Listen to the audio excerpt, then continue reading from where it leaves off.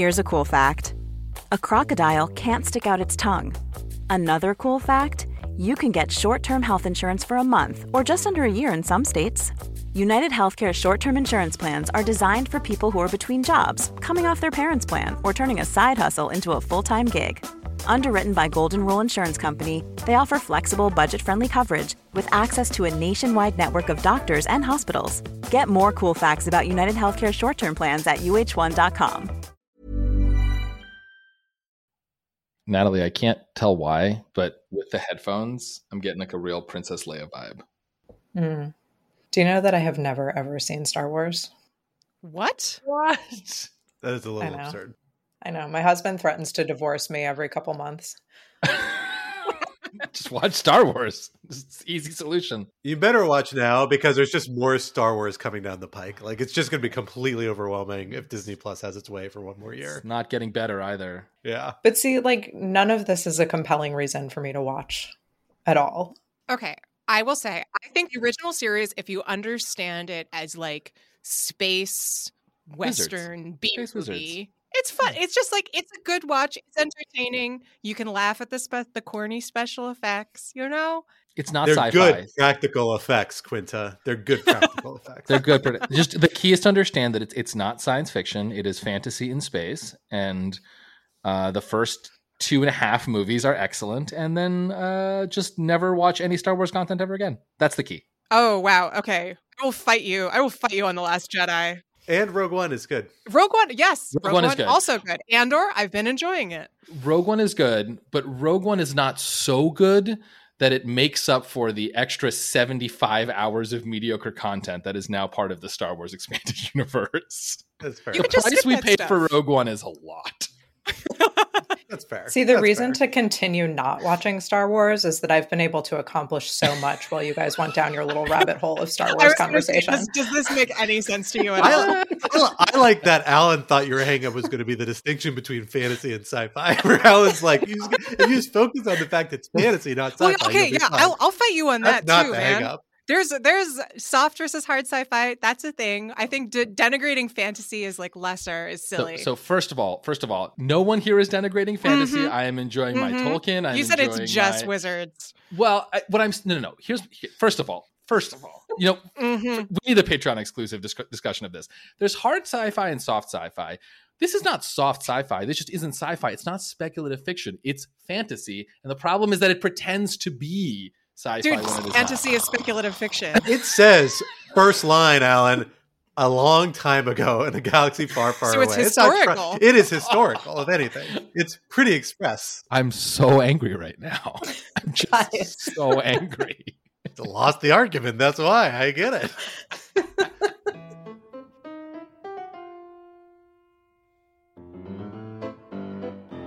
Hello, everyone. Welcome to Rational Security 2.0. I am one of your co-hosts, Scott R. Anderson. I'm here with my two other co-hosts, Quinta Jurecic. Hello. And Alan Rosenstein. Hello. And we are thrilled to be joined once again by our unofficial fourth co-host, Lawfare Executive Editor, Natalie Norpit. Natalie, thank you for joining us here today. I'm so glad we've had the opportunity to get to know each other well enough that you could pronounce my last name. Only on the fourth try. I got it right. I forgot your nickname, which we established on the podcast. You know, you got to stick with the canon sort of view of the history of the Natalie Orpit character, Natalie Orpit Norpit. I think that's fine. Well, thank you for having me. Absolutely. We're thrilled to have you on for what we are calling the Escalatory Alan edition, because Alan is coming in hot so far from what we can tell today. We expect him to continue that angle, joining Tyler in the hall of aggressive coworkers. It is not my fault that Star Wars is not sci-fi. I'm just saying the truth. I'm just here asking questions. You're very I'm just a rational. guy asking questions. Yeah. Exactly. Actually. We're going to have a whole nother podcast on this, guys. Just don't worry. If you'd be interested in hearing a whole nother podcast on this, let us know in the Twitter feed and we'll see what we can do. For now, though, we are going to stay focused on our usual beat, the national security beat, because there are a few stories coming up in the news this week that are worth discussing in that particular zone. Topic 1. That's one disqualified elector. Maybe not my best accent. Both the House and Senate finally seem ready to reform the Electoral Count Act, the ambiguity-ridden statute that has kind of governed how Congress counts electoral votes since 1887. What threats to our electoral process will these reforms fix? Which will they leave unaddressed? Topic 2 is a big week for weird voices. It's no longer a me, Mario. Recent elections are set to replace Italian Prime Minister Mario Draghi with none other than Giorgia Meloni, the leader of the far-right Brothers of Italy movement. What does her victory mean for democracy in Italy and across Europe? And topic 3, Narc-NATO. The Treasury Department's decision to sanction Tornado Cash, an open-source cryptocurrency tumbler, has privacy and technology advocates crying foul. Will the sanctions survive a coming legal challenge? Do they put First Amendment rights at risk? For our first topic, Alan, let me hand it over to you to get us started. So in the last few weeks, there has been a lot of movement on reforming the Electoral Count Act. That is, of course, the law that was at the center of the January 6th attack on the Capitol, set out the procedures for Congress certifying the electoral count vote, and was the target of a pressure campaign, both by the mob that stormed the Capitol, but also by Trump and his allies, and pressuring Mike Pence, the vice president, to stop the count. In the last few weeks, the House has passed its version of a reform to that law, and the Senate committee that's in charge sent almost unanimously, I think there was one opposing vote, so in a really strong bipartisan fashion, sent their version to the Senate floor, where it's supported not only by Democrats and not just some Republicans, but also notably by Senate Majority Leader Mitch McConnell. Sorry, Senate Minority Leader, I should say, Mitch McConnell. He'll always be Majority Leader in our hearts, in our shrunken, sad PTSD hearts. With that, let me turn it to you, Scott, since I think you know, as Quinta said, an unreasonable amount about this issue. Just at a high level, what is in these two laws, and what are they trying to solve? And if they are enacted, will they solve these problems? Sure. Well, I will open by noting I just recorded a phenomenal podcast this morning that's going to be released the same day as this podcast on the Lawfare podcast feed with two experts, Ned Foley and Jean-Vive Nadeau from Protect Democracy. They've worked on this great. They give a great overview. I strongly encourage folks to listen to that for a deeper dive. At a very superficial level, the House and the Senate bills do really, really similar things. There are a couple differences we can get into, but I'll talk primarily about the Senate bill because that's the one that I think is presumed to be the strongest chance of passing, in part because it got the strongest bipartisan support in the Senate, which is one of the biggest kind of bottlenecks here. What it does is basically, I think it's useful to think of it as kind of three big things. One, it basically says, hey, look, we're going to fix the election date and say by this, make clear what has been kind of the operating assumption, but again, the existing ECA is a little unclear on this, is to say every state has to select its electors by election day, pursuant to state law, because states get to determine how they determine their electors. That's in the Constitution, can't really change that, but pursuant to state law enacted prior to election day. This is an effort to kind of curb the possibility that a state legislature will come in after a particular election if they don't like the election results and say, hey, forget those election results for various reasons. We're going to come in, enact a new law saying, here's a different way we're going to pass electors in. So it sets that kind of deadline. It actually amends law in a couple of different places, but primarily in terms of how election day works, because Congress, not the states, has the authority to establish when the electors have to be selected. States could decide how. Then it establishes a procedure by which it makes the governor, or in some cases the executive, it lets the states kind of establish contrary rules expressly if they want to, but usually the governor, responsible for certifying who is elected as a result of those elections. Remember, you have elections, they elect electors. Those electors then meet a couple weeks later and cast the actual votes for who becomes president. So it's this kind of tiered process. What this does basically is it means that it clarifies who is supposed to be sending the official note saying here is who is determined to have won the results of the elections that under most state laws produce who has become elected as the electors. And then it sets up a judicial process by which aggrieved candidates, being candidates that think they're not being treated fairly, can sue in federal court and pretty quickly get before a 3-judge panel and then potentially the Supreme Court if it grants cert to review the governor's decision to certify, to not certify, to certify a particular slate or not. Basically, this sets up a kind of expedited procedures to try and get judicial resolution of any dispute pretty quickly to limit the ability of a governor or a legislature to try and submit their own preferred slate, manipulate the results, and then just run out the clock on potential litigation, hoping that then their results will stand, or at least those are the ones that Congress has to work with. Then it sets up another set of process in Congress about how Congress votes on the electoral votes that it then receives from those electors who are approved by the election results. And what it basically says is that you're only going to count electoral votes that are received from the governor, except in super, super narrow exceptions where you might be able to object to the counting of certain electoral votes. And that's one place where the House and the Senate have a pretty significant distinction we can talk about.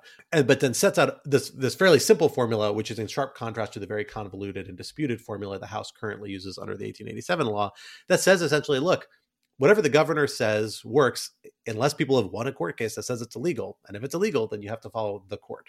The ultimate purpose of all these procedures is basically to arrive at the point where you have one clear slate of electors from each state who have then cast electoral votes. There's already laws that are in place and allowed in most states dealing with the issue of unfaithful electors, where they cast a vote not in how they're aligned to deal with, and states have that authority already.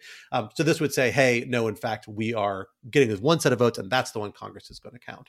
So it's pretty dramatic improvement on the existing law that's notable.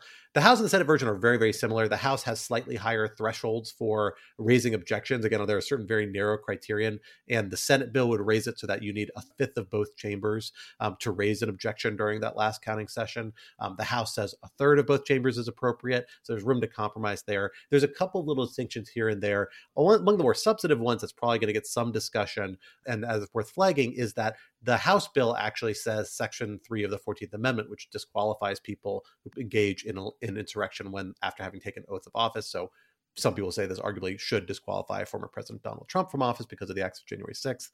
It says expressly, hey, the House says these are grounds for potentially disqualifying electoral votes. You can't cast electoral votes for somebody under this provision. The Senate bill does not include that. And I suspect that is likely to be a point of dispute between the two in conference, because that's the next step of this process. The Senate's probably going to vote, probably going to approve this bill. It seems clear they have the votes. Then we're going to see some process that normally would be conference, although I understand that may not be the route that's followed here for various internal politics reasons. But some mechanism will come together to kind of reconcile the House and Senate bills and send them both back to be voted on both chambers by the end of the Congress. So yeah, that's where we are.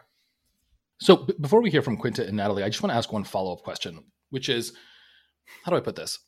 Would this have prevented what we saw on January 6th? Right? In other words, there are all these reforms, there are all these changes. Just to kind of make it more concrete, how is this meant to be responsive, in particular to the events of January 6th and related concerns? So it wouldn't so much have prevented what actually happened on January 6th as prevented a lot of things people talked about and in some cases tried to make happen on January 6th. So we had arguments being pursued in different corners saying, well, look, maybe the Pennsylvania state legislature can just appoint its own slate of electors and send those in, right? And then we had cases of saying, well, maybe Vice President Pence can just say, nope, I have responsibility under the Constitution for counting these things. I'm going to count them my way. And in those cases, this law would make it much harder for those arguments to proceed. It'd be clearly contrary to statute. There's actually, in both those cases, potential constitutional hooks people could still bring forward, but certainly it makes it harder, legally more challenging to make those sorts of arguments. The one thing maybe it would do, I think it actually would pretty effectively do, is the multiple slates of electors. We saw a lot of people try and send in, a lot of states, or actually not state governments always, sometimes just groups of Trump supporters sending in alternate slates of electors. Concerned citizens. Citizens. They prefer the term concerned citizen. Who are now under criminal investigation in many cases for being quite so concerned. Suspects. Exactly. So this would have clarified which slate should be counted. In this case, none of those slates were improperly counted. So again, it's not clear anything really happened, but it would make it even clearer that efforts to interfere with this process like this really have no basis. So in that way, it's really intended to make sure things proceed kind of as they did on January 6th, while taking away a lot of the ambiguity and uncertainty leading up to that process that had people so concerned. Well, I think one other way it may have made some difference, and of course it's hard to tell how much, but because the threshold for actually objecting to electors is higher in both versions, albeit higher in the House version than the Senate version. I mean, part of what made January 6th proceedings take so long was a senator and a representative getting up and saying, I object to this state, and then having to have debate over it and to adjourn. And the proceedings wouldn't have taken nearly as long, which may or may not have had anything to do with people having marched over to the Capitol and had the time to invade and stay on premises for a long time. But that is something that, given the change in thresholds, which is a really, really dramatic one, it's changing from having one senator and one representative be sufficient to raise a concern or raise a protest to, I believe the House version is a threshold of a third of members of the House and Senate are needed to object, and the Senate version is a fifth of the members of both the House and the Senate. That's a really dramatic shift. And for practical purposes, maybe that would have made a difference. And I think it certainly would have changed the degree of contentiousness in the proceedings on the House and Senate floors. That's 100% right. No, you're 100% right. That would have been operated totally differently this time around. I also think it's important to understand how clear ECA on the subject of what counts as a failed election and when a state legislature can appoint its own electors just as a kind of freebie would have potentially clarified a lot, because of some of what you saw in the wake of the election was state legislatures and Republican, or in swing states really, Republican state legislatures and swing states saying, looks like there's a lot of fraud here. We're just going to go ahead and do this our own way. Or, we have the sort of alternative slates of electors coming in. Then that was used as an excuse by the senators and representatives objecting in Congress. Some of that reasoning on the part of the state legislatures traced back to, I think it's fair to say, extremely bizarro version of the independent state legislature theory, which is a very complicated subject we don't have time to get into here, but the Supreme Court will be hearing a case about it, Moore v. Harper, which we've discussed before. Now, I think it's important to understand that I don't think there's any chance that the court will endorse this version where the state legislature can just do kind of whatever the hell it wants. But I do think that clarifying the regime under which all of this is happening makes it harder to use that kind of ambiguity to advance extreme and bizarro legal and constitutional arguments.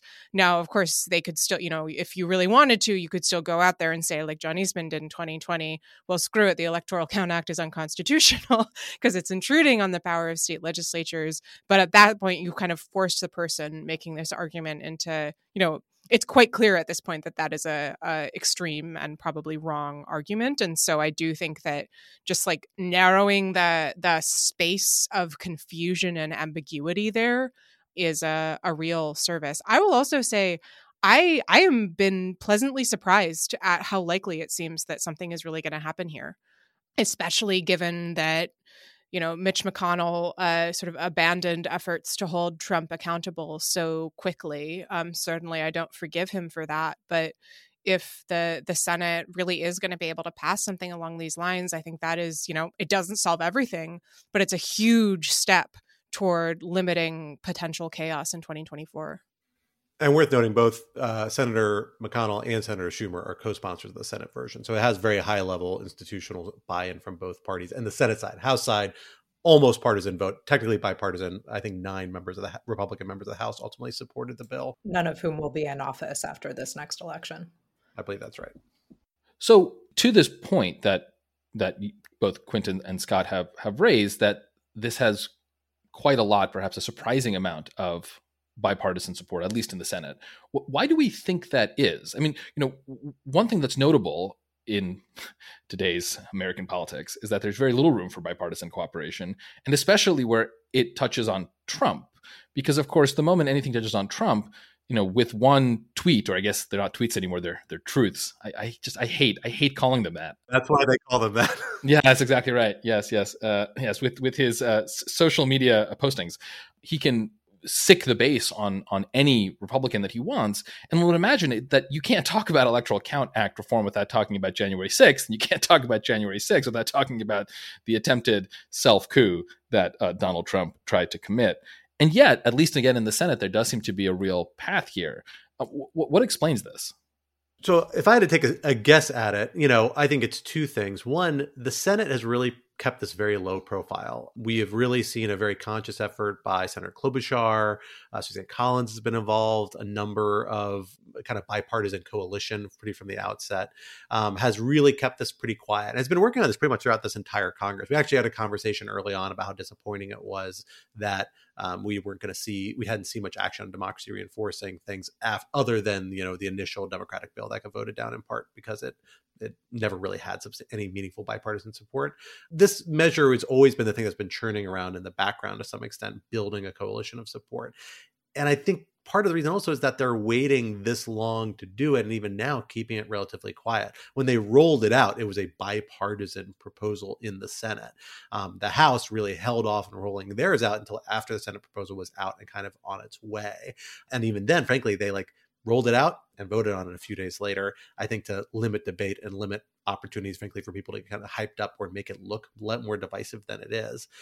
I think they played the politics around this very well. They waited until, the moment when it's politically easiest and rolled out in the way it's politically easiest for folks to get on board. But notably, Trump and his supporters are reacting negatively and are particularly targeting McConnell and others for their support of this bill, which they oppose. So we may yet change. I would also note, I just think that, senators are less beholden to the Trump impulse than members of the House are. They're less contingent on short-term fundraising. Frankly, some of them have been around at this point, long enough to remember what the Republican Party was like before Donald Trump kind of took it over. They have longer political cycles. They have stronger independent bases of support. They're elected by whole states, which actually makes a big difference because they're just generally more diverse and less polarized electorates as opposed to gerrymandered House seats. And, it's been a pretty consistent fact, frankly, for the last several years where the Senate, particularly Senate Republicans, are much more moderate than House Republicans. True on the Democratic side as well, but less notably and frankly less meaningfully from a policy perspective. I think there's a continuation of that. I think that the fact that it's been under the radar is really important, as Scott said. I also think that this is really complicated and frankly kind of boring and technical. That is not a knock on any of the many fine people who have been working extremely hard to make this happen, because I do think it's very, very important. But it's kind of hard. It is kind of lawfare's sweet spot: boring, technical, and crazy important. Exactly. But so it means that it's kind of hard to, not impossible, but more difficult to getting people mad about it, or having a really incendiary Fox segment. It just takes time to explain.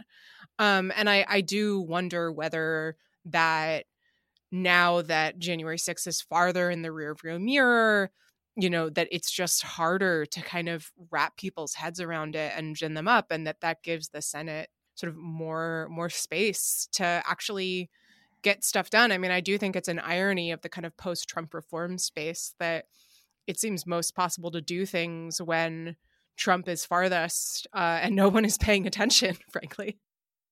Yeah, and I think the other thing that's beneficial about its being sort of an esoteric conversation is it's also represents an issue that is sort of a separation of powers and a way for Congress to act in a somewhat more united fashion to represent its own institutional interests, right?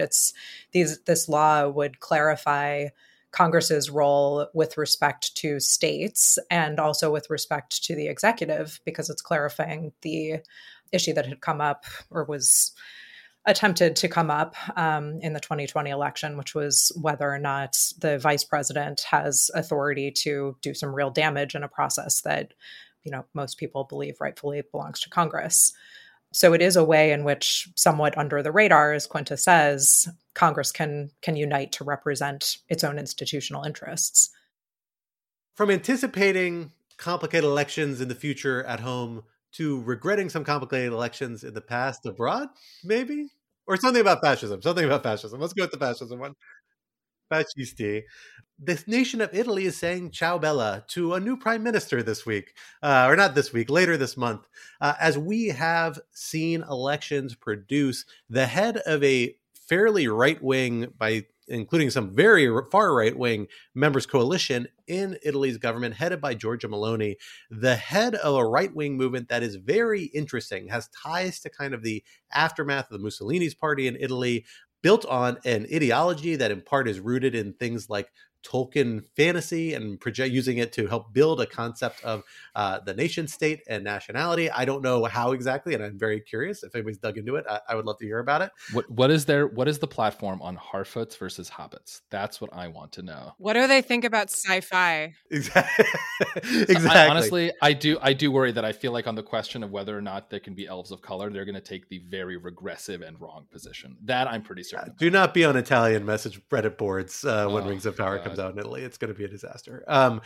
That said, they have and now are getting ready to enter power, and she's drawing a kind of interesting line. She's both moderated certain instincts of her kind of coalition and her party. Particularly, she's not vocally anti-support for Ukraine. She's actually quite vocal in support of Ukraine, although members of her coalition are not. Among other issues, also the European Union, she's critical of it, but no indication of any intent to leave it.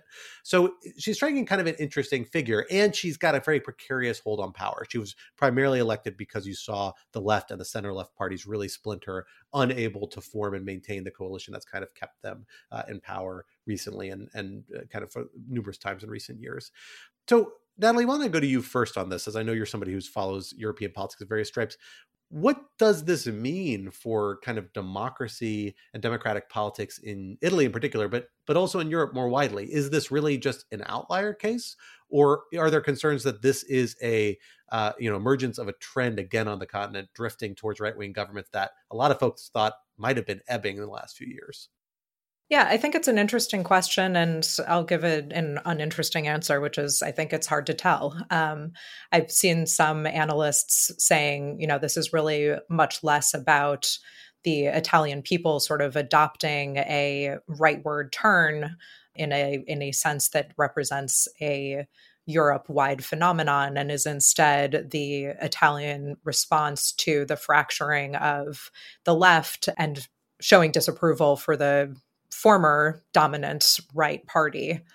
I think it's clear, on the other hand, that some of the messages that this party is known for and that Meloni has been associated with, whether or not she's tempering them, as you said, Scott, are familiar. They echo a lot of the far right parties that are taking over in other places, not just in Poland and Hungary, which we know, but Sweden just recently had elections where a right-wing party got a narrow majority, including one with a neo-fascist history to it. So there is something certainly a play, and the messaging in Europe, frankly, on the right is also reminiscent of what we're hearing here in the States. One article that I found really useful in thinking through the results of this election was it's an op-ed by a journalist, Mattia Ferraresi, in the New York Times, an Italian journalist, who is writing about why he thought that, in the words of the headline, which writers do not choose, Giorgia Meloni is extreme, but she's no tyrant. And I thought it was an interesting rundown. The argument is less that Meloni is not, tyrannical by nature or anything like that, and more just that the nature of Italian politics, the nature of Italy's connections to the EU, the Eurozone, and just the sort of devolved nature of power, political power in Italy, means that any kind of dream of turning Italy into an autocracy in the way that, for example, Viktor Orban has turned Hungary into an autocracy is hopefully kind of a pipe dream, just because Italy is too enmeshed with the international community. Power is not something that you can sort of hold on to in quite the same way. I don't know an enormous amount about Italian politics or the Italian political structure, but I do think that was interesting, and it gets to an important point that I've definitely thought a lot when it comes to Trump of, when these figures come to power, a lot depends not only on their particular nature and the nature of those who push them into power, but also on the particular systems and structures that are around them and the extent to which they can be controlled or limited by those systems. Just one quick statistic that I enjoyed that emphasizes your point, Quinta. Italy has had 11 governments in the past 20 years. There are people that like novelty. That's okay. But yeah, Quinta, I also read that article and I found it interesting. I will say I did find the argument that, well, they're so enmeshed with Europe and the European Union and all these institutions to be a little confusing, given that Hungary is also a member of the EU and has been for almost 2 decades. Now, Italy has been a member of the EU for longer, so maybe that's the argument. But I think it is just worth pointing out that being part of the EU is apparently pretty clearly no panacea, whether you're talking about, the bad countries like Hungary or the frenemies like Poland. I think that's a fair way to describe, Poland's slide. And so you can see something similar happen with Italy. To me, what's been interesting is the discourse around the connection of this party, right, the Brothers of Italy party, to fascism. Because on the one hand, it is obviously a relevant point that this party comes from, in some way, the party that replaced, in some way, the fascist party. That's obviously a bad thing.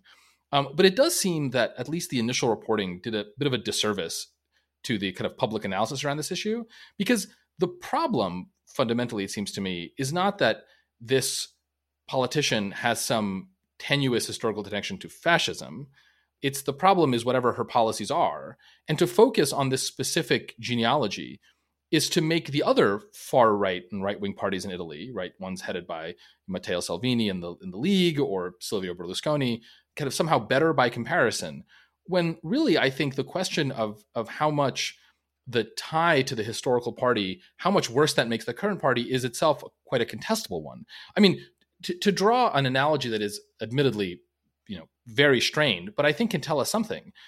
One of the interesting things about American politics is that, of course, the Democratic Party, which is not only the left party in America, but is arguably the only small d Democratic Party we have left right now, at least one that is thoroughly small d Democratic, itself comes directly, right? It's not even a different party, formally, institutionally speaking, right? It's still the same party that 150 years ago seceded from the Union, right? Still a party that in some parts of America celebrates Jefferson-Jackson dinners. Now, obviously, the Democratic Party changed enormously and flipped essentially 180 on the key racial issues in American history. But I think it's still worth reflecting on the fact that the genealogical argument that X party is bad because it stems from historically this other party that was bad can only get you so far. And while I would prefer a world in which everyone voted for the center left, because that's what I would like everyone to vote for, if you're going to have a pluralistic society in which you're going to have people on the right, maybe there are situations in which the easiest path is to somehow domesticate and defang parties that used to be extremist. Well, I mean, look, so for the listeners, I just got face. And you can't just respond to Quinta's phases. You have to let Quinta say something and then respond. Contortion. But look, if in 1860 you told someone that 150 years from now, right, you're going to have the Democratic Party was going to run the United States, would be led by a black man, and was going to be the only pro-democracy party, they would have thought you've gone crazy. So I'm just saying, I'm just a guy asking questions. Right. I mean, the time difference is so much greater, though. It does strike me that we're not actually talking about looking that far in the past here, especially because the party that I understand Brothers of Italy is sort of descended from is post World War II. I mean, I will say my understanding, at least, of that coverage, maybe we were reading different coverage, I don't know, was that it's not just that, that she's leading Fratelli d'Italia, Brothers of Italy, which is a party with sort of fascist or post-fascist roots, but that her policies resonate in fascism. And that, if there were not those echoes in what she is promoting as her actual policy plan and the sort of vision of Italy that she is putting forward, I think it would be perhaps weird, but not nearly as concerning, especially now that we are in a time where there is a lot of conversation about what fascism means, what the far right is aiming at, what populist movements on the right are and can be. And so, I don't know, I guess I didn't feel like she was, like the press was playing dirty, perhaps, in quite that way. Yeah, and just to be clear, I don't think the press is playing dirty, and I agree with her that her blood and soil rhetoric is... Yeah, that's not great. Yeah, it's not awesome. I think the question of, these genealogical points, right, of stems from X in the past, I think it's interesting to sort of think about that a little more critically sometimes. Sure. And I'll say one more thing, which is that I will say, and maybe this is unfair, but the idea that, you can domesticate the far right and bring them into the fold is traditionally an idea that has ended very badly for everybody involved. A lot can happen in 3 years, like a chatbot may be your new best friend. But what won't change? Needing health insurance. United Healthcare Tri-Term Medical Plans, underwritten by Golden Rule Insurance Company, offer flexible, budget-friendly coverage that lasts nearly 3 years in some states. Learn more at UH1.com. Hey, it's Ryan Reynolds, and I'm here with Keith, co-star of my upcoming film, If, only in theaters May 17th. Do you want to tell people the big news? All right, I'll do it. Sign up now and you'll get unlimited for $15 a month and 6 months of Paramount Plus Essential Plan on us. MintMobile.com/switch. Upfront payment of $45 equivalent to $15 per month. Unlimited over 40 gigabytes per month. Face lower speeds. Videos at 480p. Active Mint customers by 531.24 get 6 months of Paramount Plus Essential Plan. Auto renews after 6 months. Offer ends May 31st, 2024. Separate Paramount Plus registration required. Terms and conditions apply if rated PG. Well, I think this is one of the more interesting things I've kind of been gathering from analyses I've read of this case is that Italy has a different experience with its fascist era and history than other states do that we're kind of familiar with. I think the one I think of the most is Germany, right? Which has a very, very, vocal, conscious, policy driven and driven separation from its Nazi identity in, the 1930s and 1940s to this very day. But then also that fosters this like very aggressive far right subculture that particularly in the 80s and 90s, but still prevalent, very prevalent today, is still there and part of German politics, if a pretty extreme minority part of it, but is kind of reinforcing and more radical precisely because it is such a ideological jump to be willing to go there. Those people are kind of more marginalized. And if you were to see one of those parties all of a sudden, or organizations suddenly gain seats as a political party, you would be freaking out. Oh my gosh, that's such a huge jump on the spectrum. Italy doesn't seem to have quite been that way. Italy just seems more kind of comfortable with his fascist past. Mussolini, Yasha Monk has this interesting article. I guess he's got family in Italy or family home in Italy, where he made the point that like he walked into his local gas station, they were selling lighters with pictures of Mussolini on it. And he was like, that's kind of weird. And the guy was like, yeah, but don't worry. Next week they're sending us some with Che Guevara on it. And I was like, that's a really interesting anecdote, which is kind of funny. Both sides. Horseshoe theory of bored young people. Yeah, but it was, and he actually said it was like the corporate headquarters had sent these over to sell. So that's what their marketing says we should be selling. But it's kind of interesting because it really does kind of indicate that like these symbols, these ties don't have that sort of repellent or weight to them that we might ascribe to them, certainly as outsiders, or that we might expect from looking at the German case and to like a lesser extent the Japanese case. I think I'm less familiar with that, but still it seems to be more in the German direction than the Italian direction, where people say like, we didn't like that was bad, but might not have such a guttural sort of reaction to it. And then if you think about it that way, you're like, well, yeah, this party has these weird ties to Mussolini's movement, but this woman who's now spearheading this every got election cut off a lot of the policies or moved away from a lot of the policies that are most discordant with the kind of political consensus currently. The stuff, frankly, where she's most problematic, and I think we find particularly like, as Americans, outsiders, and particularly like progressive leaning Americans might say, oh, but this is really gross stuff, is stuff around immigration, where frankly, there's a lot more popular sentiment that's anti-immigration and throughout different parts of Europe. So, long story short, I'm not sure the fact that they've gravitated towards this party, I'm not sure is as big a marker of a major political shift, because I'm just not sure the party actually situated domestically with the same baggage as we would think for other far-right parties in other European contexts. And that in turn may mean that it's easier to shift away from, which may not be the case, if we thought there was a election of like a Nazi party in Germany. So just to sum up, the Italians may have elected a fascist who's really into Tolkien. 2 thumbs meh. That's our take. Well, I do unironically think that there is an interesting Tolkien connection here. I'm not saying that Tolkien in particular personally would have endorsed this, to be clear, but I do think that there is kind of an interesting like far right swords and sorcery fantasy nexus happening here. There's also someone, I can't think who it was, wrote a little piece about how Meloni, I'm not sure if she still does this, but used to retweet a lot of anime art that people made of her on Twitter, which is like far right anime avatar people are also a Twitter thing. So there's something interesting here. So not to turn our discussion of Italian politics and discussion about Tolkien, but I kind of do want to just for a second. I think another reason why I think that there's the kind of non-ironic relevance of Tolkien is that, of course, the racial politics of Tolkien are themselves quite stark. I mean, it is literally about race war in a way that a topic of heated debate.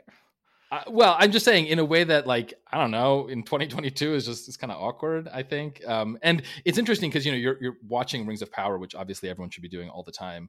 You have a situation where there's still that element to it, but of course they're trying to diversify the races internally themselves. And so you have this interesting situation where the series is fighting against itself. But now I've just totally shifted us from Italy to Tolkien. So sorry. I have something extremely nerdy to follow up on this about, which is I am not watching Rings of Power because I am not actually that big of a Lord of the Rings fan. But I did recently reread a novel called Unseen Academicals by Terry Pratchett, which is, spoilers, about an orc who is redeemed and redeems himself. And I would recommend it as a take on orcs. Do you not like Tolkien because it's hard sci-fi? Is that your objection? I mean, it kind of is the hard sci-fi of the fantasy genre, but this is a conversation for another time. It is not the hard sci-fi of the fantasy genre, but there's fine. All the songs. I am the winner of the podcast today. This has gone way off the rails, guys. Sorry, Natalie. I think it is time to move on to our third topic. Quinta, why don't you bring us back to the national security realm? From realms near and afar. Yeah, I don't have a transition. From spinning topics to spinning cryptocurrency assets. Yeah, let's go with that. There we go. From Italian politics to something that makes even less sense. To something that's even more decentralized. Hey. Decentralized and chaotic. Nice. So, yes, as we are referencing, the Treasury Department, the Office of Foreign Asset Control, recently announced that they are sanctioning Tornado Cash, which is apparently the technical term as a virtual currency mixer, which sounds to me like, like a drinks get together. I understand that is not, in fact, what it is.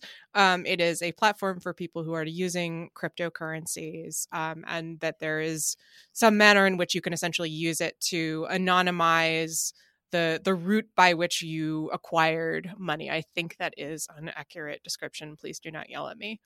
So the decision by the Treasury to sanction Tornado Cash comes after there was a great deal of press over the use of the platform to launder, according to Treasury, more than $7 billion worth of stolen virtual currency since 2019, including a great deal of money stolen by a hacking group linked to North Korea. So I think there are a lot of interesting questions here, and some of them have been raised on Lawfare, including by one Nick Weaver, contributing editor, with the great, wonderfully titled piece, OFAC Around and Find Out. But we've also run pieces by authors suggesting that there might be First Amendment concerns here, insofar as if Tornado Cash is sanctioned, there's no one who sort of is Tornado Cash. It is decentralized by nature. At that point, is what you sanctioned the code itself? And if that is what you have sanctioned, have you, intruded upon the First Amendment insofar as you might argue that the code is speech? So, Scott, I want to turn it over to you first. I'm curious for your sense of how novel this is, and also what it means to sanction kind of a decentralized tool in this way. I can't remember ever seeing something quite like this before, but maybe I just haven't been paying attention.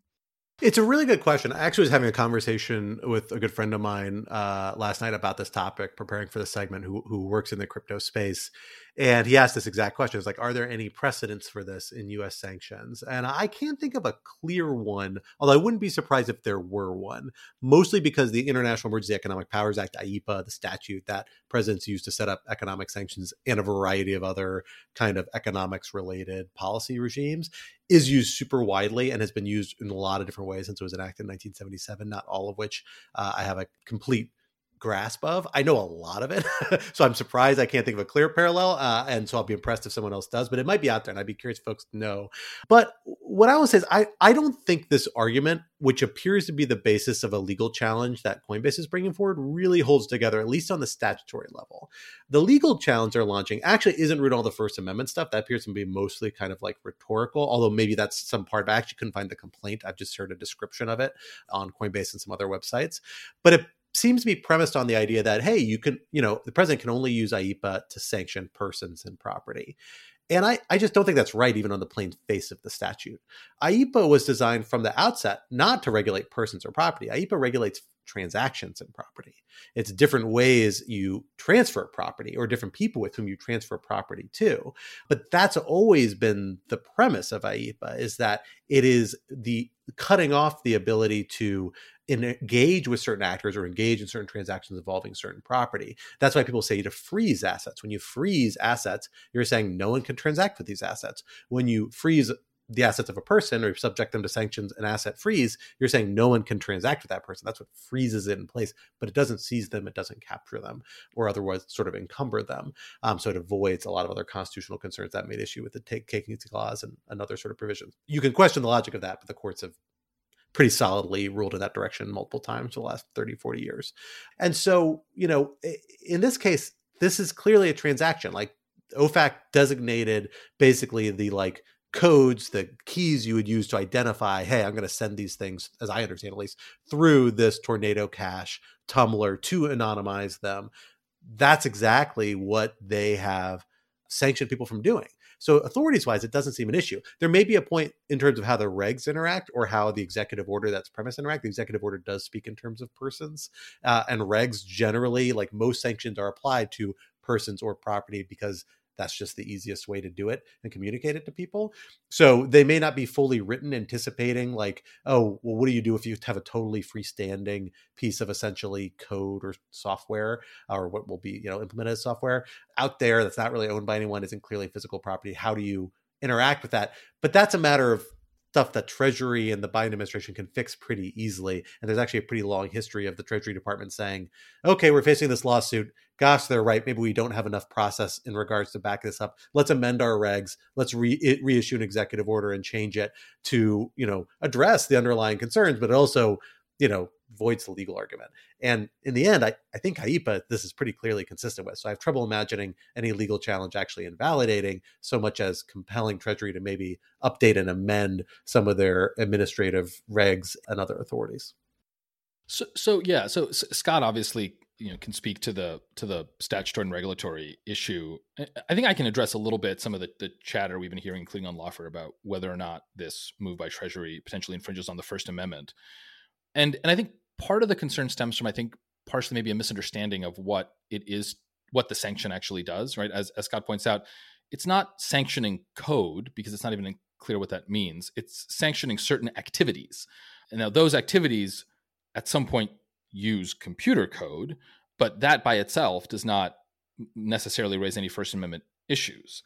And I think that then gets into, I think, a confusion that you see in lots of debates. You see it in this debate. You've seen it in debates over encryption policy. You've seen debates constantly about the nature of code under the First Amendment. And often the debate is presented as this question of, is code speech? The implication being that if code is speech, then anything that involves code, the creation of code, the deletion of code, the restrictions on code, therefore triggers the First Amendment and imposes strict scrutiny and all of that. And so this is, I think, incorrect. And I think where this confusion comes from is the 1990s cases from which people get this idea that code equals speech. So I wrote a law review article a few years ago that has a couple of pages on this, and so I'll link to that. But the kind of very short version is, in the 1990s, there was this guy, Bernstein, who invented this cool cryptographic system, and he wanted to share it with people. And at the time, cryptographic systems were really locked down under national security export laws. And so the government said, you cannot send around either the program that does the cryptography, and you can't even send around the source code. And he said, but I want to send it around because this is how I communicate with my fellow computer scientists and show off and all this sort of stuff. And so he sued in the Ninth Circuit. He was represented by EFF, the Electronic Frontier Foundation, one of the currently leading digital civil rights organizations. In fact, his lawyer, Cindy Cohen, is now EFF's director. And as those cases went through, at some point, this very the district court, in this very fractured opinion of the Ninth Circuit, held that everything he did is fully First Amendment protected because code is speech. And ever since then, people, the EFF and other digital civil liberties people, have cited this proposition. Now, the tricky thing about it is twofold. First, for complicated procedural reasons, the opinion was actually mooted, or rather, the Ninth Circuit granted rehearing en banc, and while that was happening, the government backed off, which therefore mooted the opinion, and therefore these opinions don't actually exist anymore in the Ninth Circuit, so technically they're not precedential. But more importantly, they were addressing a very specific context, and the code is speech conclusion that people draw from it is oversimplified. Because really, if you read the cases carefully within the context, what they're really saying, and this is definitely true, is that just because something is source code doesn't mean it's not speech, right? Which is to say that the question of whether or not code is speech is an open question, and it depends entirely on whether that code is being used for expressive purposes or not. So if the code is being used to communicate computer scientific ideas with your colleagues, yeah, it's definitely speech, right? No question. If the code, however, is just being used to run a computer and that computer is doing something non-expressive, there's no way it could be speech. And in fact, we wouldn't want it to be speech because everything runs on computer code, in which case everything the government regulated would be a regulation on speech and the whole thing would fall apart. So the point here is just to emphasize that code is not always speech. Code can be speech. And a debate about whether code is or is not speech is almost never useful. It's almost always entirely irrelevant. And so in this case, the way I read the OFAC sanctions is that they are not trying to sanction the expressive features of Tornado Cash. And in fact, they have explicitly clarified that you can download the source code, you can talk about the source code, you can visit the website. Like, that's not sanctionable. What you can't do is engage in the financial transaction that uses this platform, and uses this protocol, which is totally fine, right? You're frequently not allowed to do all sorts of things on the internet, and no one thinks that that raises First Amendment concerns because it happens to involve protocols and code. So again, my only point is, I don't know if the sanction is good or bad. I have no opinion on Tornado Cash or any of this, but there is no First Amendment issue here. And injecting the First Amendment, I think, just confuses issues. So I have a question on this theme, Alan, and I'm going to ask you, since you're very familiar with the First Amendment side of this, to sort of play devil's advocate of your own argument. But the thing that I genuinely don't understand about the First Amendment argument, so I understand, okay, code may function as speech in some cases. I understand the Bernstein case that he wanted to communicate. This was his work. And I understand the difference here being that, you know, the code in this case, and for the reason for which it is the subject of sanctions, is because of the functionality that it is creating, that is this weird disembodied functionality that's not, you know, a human being that's on the other side of it, but because of the nature of the technology, it is not as proximate to a human being, but is rather controlled sort of in a self-perpetuating way, but has this function of being able to jumble currency and therefore obscure the identity of the people putting it in and taking it out. But what is the argument that the First Amendment is infringed? Whose First Amendment rights are at issue if this code that we're talking about, Tornado Cash, is an open source code, and the argument, as I've understood it, for why sanctions are not appropriate and why IEEPA may not be properly used here, according to some analysts, is the very idea that there aren't people or an identifiable entity that exercises sufficient control over Tornado Cash. So how do you square those, or are these two complaints about Tornado Cash sanctions actually at cross purposes? No, that is a great question. So the way I think about it is there's a bad version of the First Amendment argument, and there's like a better and in some cases plausible version of the First Amendment argument.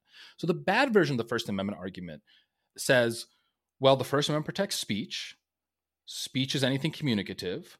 Source code can be communicative. Therefore, the First Amendment protects this. And the reason that's a bad argument is because that actually misunderstands how the First Amendment works. Although the text of the First Amendment is that it protects speech, there are actually two meanings of speech, right? There's one meaning, which is literally any sort of communication, but that's actually not what the First Amendment protects. There's plenty of communication that the First Amendment does not protect. Harassment, conspiracy, contracts, lots of things the First Amendment does not protect. So what the First Amendment really protects is the second definition of speech, which is expression, right? And expression is both narrower than speech, but it's also in some senses broader than speech. And this gets to, I think, the better version of the First Amendment argument, and what's responsive to your question about, wait, whose speech is even possibly being infringed upon, since these are these decentralized smart contracts operating on Ethereum, right? Like, it's the blockchain speech? What does that even mean?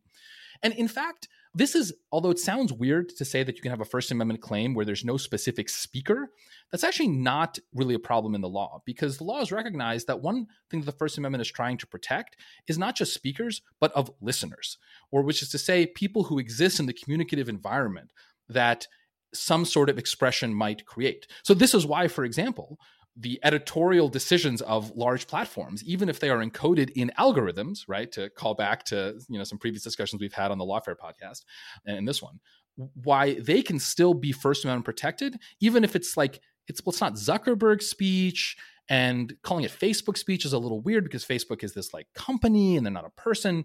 So if the argument was what the smart contract Tornado Cash is doing on Ethereum is enabling speech, right? Then yes, you could make that argument that a sanction has some second order effect on that, and that's a problem. But I don't think that's the argument that is being made here. Like, no one is arguing that there's some legitimate expressive purpose to criminal money laundering. What they're arguing is the much more formalistic and I think much less compelling, and I would even go further and just say incorrect argument that because code is involved, and this is in some sense a restriction on code, right? It's restriction on sending various, strings of zeros and ones across a network. Therefore, the First Amendment is implicated. That's what's wrong about it. It's not, the problem with the argument is not that there's no identifiable speaker. That's actually not always a First Amendment requirement. I'll also add to that just one thing specifically in the sanctions context. Obviously, just because something implicates First Amendment protected speech doesn't necessarily invalidate it either. There's like a variety of approaches courts take to this. In the sanctions context, the case law is not favorable. The core case law upholding the application of sanctions, particularly to U.S. persons who have constitutional rights or the ability to test these First Amendment rights, comes from a line of cases where after 9/11, the federal government sanctioned a bunch of Islamic charities and basically froze their assets and had a lot of people very legitimately come forward and say, not unlike the various innocent people who claim their assets are stuck in Tornado Cash, come forward and say, I'm a faithful Muslim. I gave zakat, legally obligated donations that I'm required to give as part of my faith to this charity that are now stuck in these sanctions. Can I have them back to get them somewhere else? Can I channel them elsewhere? And on top of that, there's pretty well documented effect over several years of those sanctions really chilling a lot of ability of people to engage in that sort of religious behavior and other sorts of religious expression, also clearly protected by the First Amendment. First Amendment challenges of sanctions failed across the board. So, I don't love that. I think that's actually a problem, particularly in that free exercise context, the religious behavior context. I'm a little less troubled by it here because I do think the First Amendment line is much more tenuous for the reasons Alan laid out. But at a minimum, it means you're really running uphill if you're going to rely on any of the case law in the DC Circuit or the Second Circuit, other places, Ninth Circuit, where there is this case law to help you. It's not running in your direction. So that's part of the reason why I'm fairly skeptical of these legal challenges having much success. Well, folks, that is all the time we have for these topics this week. But this would not be Rational Security if we did not leave you some object lessons to ponder until we are back in your ears next week. Alan, why don't you get us started? Sure. So behind the scenes, Natalie and I had a vicious Highlander style. There can be only one fight to the death over an object lesson that we both wanted to present. And Natalie, because she's Natalie, beat me. She always does. So she won. She won. I mean, it's not surprising remotely. So instead, I have a backup object lesson, but it's still quite good. A little more basic. It is a new movie that you can watch in movie theaters or on video on demand called Confess, Fletch.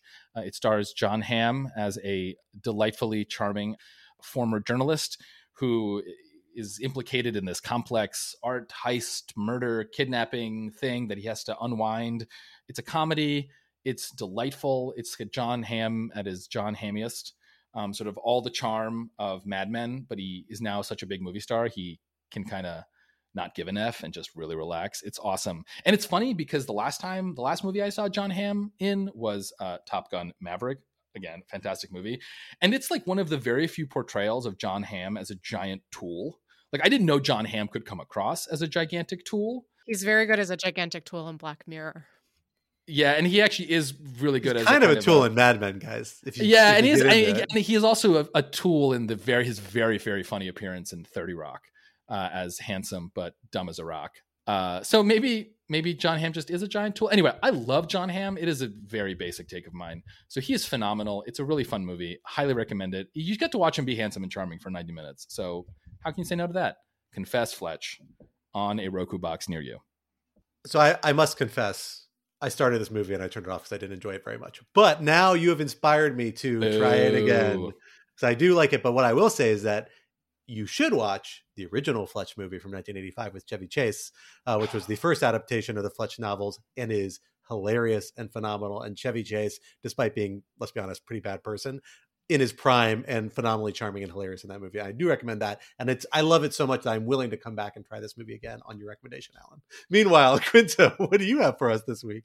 My object lesson is also about jerks. It is a book that I am halfway through and I'm enjoying a great deal, called Servants of the Damned by David Enrich, who's I believe a financial reporter at the New York Times.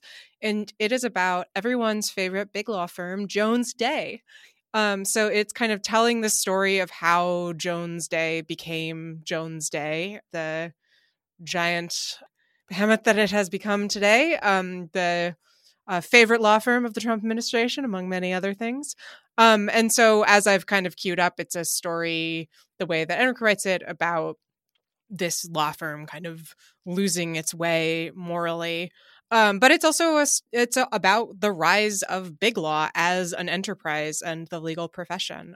I think the managing partner at Jones Day wrote a op-ed in the Wall Street Journal condemning the book. So that's how you know that there's something interesting going on there. I've found it very interesting so far, although I have not yet gotten to the Trump years. So recommended. I'm excited to finally see big law be the subject of investigative books like this.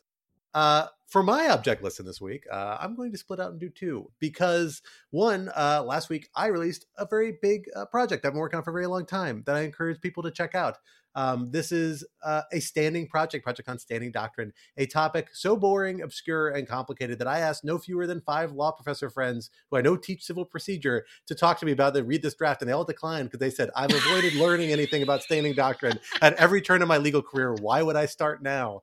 Sadly, I did not make that choice. I chose to. This is a project I took over from some colleagues who were not able to finish it because of other obligations, and proved to be a much bigger undertaking and hung over my head for several years. But it is now out there in the world. It is 243 footnotes. It is 60 pages long, single spaced. I meant it to be a light, easy read. That obviously didn't happen. But in the world of standing doctrine, I actually think that is kind of a light and easy read, and it might be a useful introduction to the topic and digs down some interesting directions it has gone. So I encourage folks to check that out, particularly if you're a policy person, because I do think my goal with it was to try and illustrate how standing doctrine actually really matters for implementing federal policy of various stripes, and hopefully it captures that and maybe points to some possible solutions Congress and other folks could consider if they were inclined in certain cases, particularly problematic contexts. My other object lesson, and this is a sadder one, is that Loretta Lynn died today. It's really sad if you haven't heard. Country music superstar. She is kind of like, the badass country woman, country singer that was like kind of like, down. She had records banned from the 60s on, songs that they wouldn't play on the radio because they were considered like a little too, not necessarily dirty, but a little too critical and a little too out there. She's a fascinating figure, a woman whose music I really started digging into the last like 10, 15 years or so. And while I'm not an expert, I'm not really a country music fan generally. There's some really, really phenomenal tracks out there. So yeah, I memorialize her to say R.I.P. Loretta Lynn. I'll encourage people to check out. I think it's an easy point of entry, and I do actually think it's a phenomenal album, even though it's a little cliche to recommend it. Her album with Jack White, Bandolier Rose, that came out in like 2004, maybe? I can't remember exactly, is really phenomenal. And there's a song in there called Portland, Oregon that is, I think, a great rocking song, and it really uses all her country vocal talents to awesome rocking effects. I think it's a great point of entry to a lot of stuff. I'll encourage folks to check that out. Natalie, you are bringing us home. What have you got for us? So my object lesson that I have wrested from Alan's control is an amicus brief in the case before the Supreme Court by the title Novak v. City of Parma, Ohio. And this concerns a gentleman who was arrested after having created a parody Facebook account mimicking the City of Parma's police department, and got in trouble for it, and was actually charged with an Ohio State crime, ultimately acquitted by a jury, but still suing. The amicus brief at issue, which lest your eyes have glazed over by the prospect of reading amicus briefs for the Supreme Court, is written by the very reputable news source, The Onion, is a delightful read. It is about 15 or 16 pages, so you can get through it quickly, but it is very enjoyable. And I think actually did a pretty good job of arguing its point, which is that it is absurd to create a rule that requires someone to explain that their parody is parody, because that defeats the purpose of parody. So, benevolent dictator that I am, Alan, why were you going to pick this as your object lesson? It's just really funny. It is extremely well written. I'm a simple man who loves to laugh. It is a delightful read. I totally agree. So I'm really funny. impressed by this firm that helped them write it because it's both like well done, professionally put together, and hilarious. So I want to hire that firm for my next thing. But also, did you see the footnote, though? The first footnote goes, no counsel for any party authored this brief in whole or in part, and no counsel or party made a monetary contribution intended to fund the preparation or submission of this brief. Because everyone's like, please let me appear in front of the Supreme Court. What I will say, though, is remember, this is a amicus brief in support of a petition for cert, meaning if they grant cert, we may get a merits amicus brief out of these folks. So there's another one coming down the pike. So write your local Supreme Court justice, encourage them to vote for cert today, and we'll see if we can make this happen. Which would be great because the underlying case is about qualified immunity. And as we were pointing out, qualified immunity is ripe for parody. And is particularly bonkers in this particular case. Well, wonderful, folks. That brings us to the end of this week's episode. But remember, Rational Security 2.0 is, like its forebear, a production of Lawfare. So be sure to follow us on Twitter at RATL Security, and be sure to leave a rating or review wherever you might be listening. And while you're at it, visit lawfareblog.com for our show page with links to past episodes, for our written work and the written work of other Lawfare contributors, and for information on Lawfare's other wonderful podcast series. And be sure to sign up to become a material supporter of Lawfare on Patreon for an ad-free version of this podcast and other special benefits. Our audio engineer and producer this week was Kara Schillen of Goat Rodeo, and our music, as always, was performed by Sophia Yan. We are once again edited by the wonderful Jen Patcha Howell. On behalf of my co-host Quinton Allen and our special guest Natalie Norpit, I am Scott R. Anderson, and we will talk to you next week. Till then, goodbye.